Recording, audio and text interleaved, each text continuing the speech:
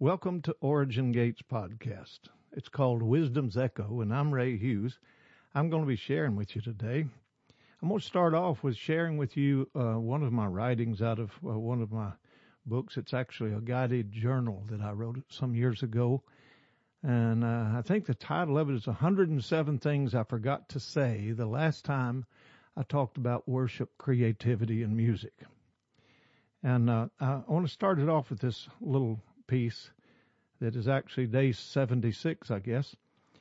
Sights, sounds, and symbols create significance and identity. You see, as Americans, we pay tribute to significance and acknowledge identity every time we sing our national anthem. And you don't have to be from America for this to be a reality for you. Every nation has a national anthem.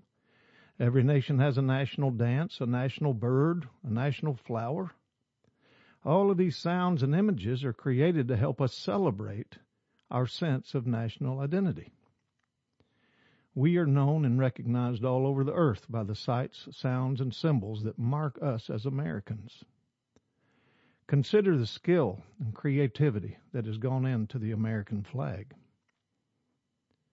or the Liberty Bell, or the Statue of Liberty. Look at the images that are depicted in the lyrics of our national anthem. Oh, say, can you see what's being said? I find it unique that we all have tendencies to say the little phrase, you see what I'm saying? Well, see, it's universally true. What we consistently celebrate and give language to creatively marks us and gives us our identity. Creativity is a celebration. What, when, where, and who do you celebrate? In what, when, and where, and in who do you find your identity? You know, I've often said that politicians don't shape culture. And they don't.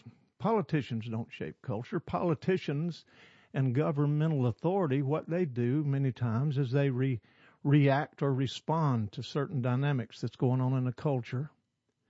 And they'll try to correct it if it's going off the rails. They'll create rules and regulations and restrictions and rails for humanity to run on, many times according to greed and all kinds of dark political things, yeah.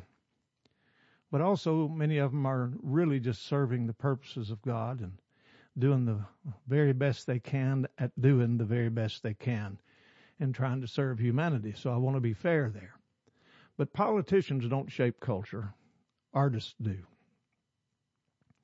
Songwriters do. Poets do. I think that's one of the reasons all those signs and symbols and metaphor that's in Scripture is so powerful and valid and had such an impact over the generations. Is because out of the, I think it's 86,000, is it, verses in the Word of God, and over, some 30% of Scripture is poetry. Wow. Those symbols and metaphor and all that carry this profound impact upon humanity from generation to generation.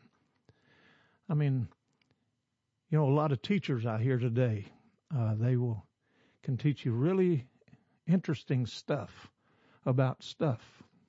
They can tell you important things about important things. I've always asked the Lord to help me to have, like some of my heroes, like Charles Spurgeon and Finney and some of those great old men of God. They weren't just telling you stuff about stuff. Important things about important things, as valuable as they are. But they were speaking with forever words. And forever words carry a sense of eternity and purpose that's connected to God's desire and God's design for us as individuals, as well as our Christian culture, as well as our secular culture, if you want to try to separate those two out. I know that's been one of the great tasks of humanity, it seems, is to separate the sacred and the secular. But the fact still remains The poets and the artists and the songwriters are the ones that shape culture. It's kind of a beautiful thing when you think about it. How do they have such access into our lives that they can shape our destinies and shape our futures through using metaphor and beauty and poetry? See, I tell songwriters, your job is to marry truth and beauty and awaken wonder. And in so doing, we give language and reveal God's heart, hopefully, in such a way that God can suspend and sustain those times of our worship joined to creativity, gives that language that others will hear and others will sing and others will be awakened to the beauty of God because of that gift that's in you. You know, songwriting is not just about hearing a new sound and writing it. It's also about hearing old silences and allowing them to speak. For some of God's most honorable attributes and greatest expressions of His grace and love, they have flown to the earth only to be taken captive by religious trends and silenced by time. Some of the deepest expressions of His nature have become redundant rhetoric, trapped in rhyme, and held hostage by superficial surface chatter and married to cultural relevance. Every time creativity occurs, God reveals another facet of His nature, His infinite nature, I might add.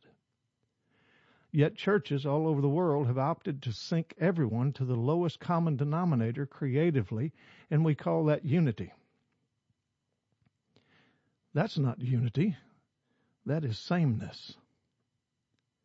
Why would they want sameness? Because sameness is safe. It's theologically safe, culturally safe, financially safe. Safe preaching and safe teaching. Safe atmospheres created by safe instruments played by safe musicians behind safe worship leaders, singing safe lyrics of safe songs written by safe songwriters. Then there are songs in heaven that have silently waited and still waiting for you. So write the silence. Touch them awake, songwriters. Give them wings. And let's find out just how safe they are. Give voice to what has never been heard. Cast light on what has never been seen. Welcome a beauty that has never been known outside of Jasper walls. See, worship songwriting is creating a language that invites seekers into deeper experiences with God. Worship songs, actually, they should be revealing unforeseen wonders and unapologetically pour them into the people's hearts. Ask for wave after wave of astounding revelations of God that simply must be sung, rather than continually revisiting semi-familiar sounding melodies wrapped safely and stylishly in well-known images and common phrases with all these predictable lyrics. We've sterilized the truth to the point that there's no power to awaken anymore. See, prophetic song is just like prophecy. It's not about telling you what to do. It's about awakening who you are. And if we revisit the old without reconsidering and revealing something fresh and revelatory, on some level we deny creativity its truest voice. There's nothing new under the sun. Well, look above it then. Imaginators have the capacity to become revelators if we will but raise our eyes in song. So we dare not restrict ourselves to limited structures by writing these bridges of safe yet stimulating thoughts and singing them in the house of God. Bridges are typically built to ensure safe transitions to the other side of something. We need lyrics that are void of narrow, predictable pretense, that just pacifies us with the obvious and leads us again to the mundane. The obvious restrains and what it'll do, not only restrain, it will restrain you and detain. It detains us in these narrow, away from the unknown, exhilarating breadth of the presence of God. He desires to break down the safe bridges that we've created, these that we've built out of acceptable tones and polite noise, where we safely sing as we stroll from here to nowhere and sway to familiarity, oblivious to the heavy weight of wonder and unaware of the roaring waters of unlived life that's down below the bridge. We were created to compose lyrics and language with truths powerful enough to destroy these man-made structures, the bridges that sustain us and suspend us above the rivers that we long for, and yet disallow the heights that call us to become real to us. We were born to soar, you guys, and we were born to swim. Let some walk and linger safely above the water if they will. Let some do that, but not you. I challenge you, songwriters that are listening, poets that are listening, writers that are listening, hear this.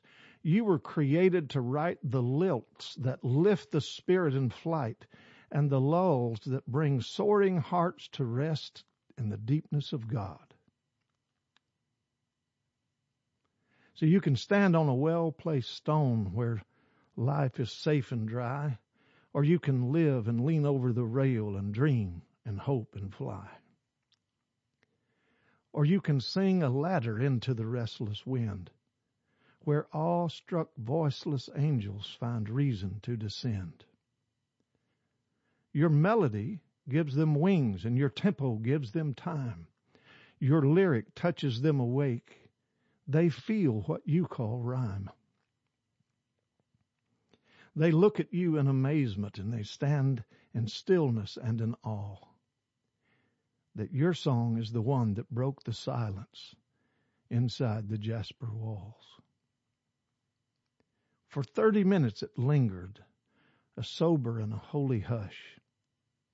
Then all that has breath in heaven began to swirl and churn and rush.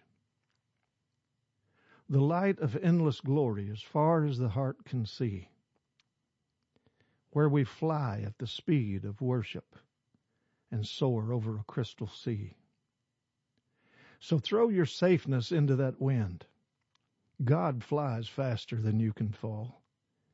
And let old silences speak again what you hear behind the jasper walls. God bless you today. I hope you find the beauty of the voice of the Lord speaking into your life today in such a way that it must be repeated. You have to repeat it, whether it be a song, a writing, a poem, or just a supercharged hallelujah spoken into the winds of adversity that might be coming against your life. I pray that you will be able to worship in spite of your weariness and praise much louder than your pain today. God bless you guys. Have a wonderful time with Him today.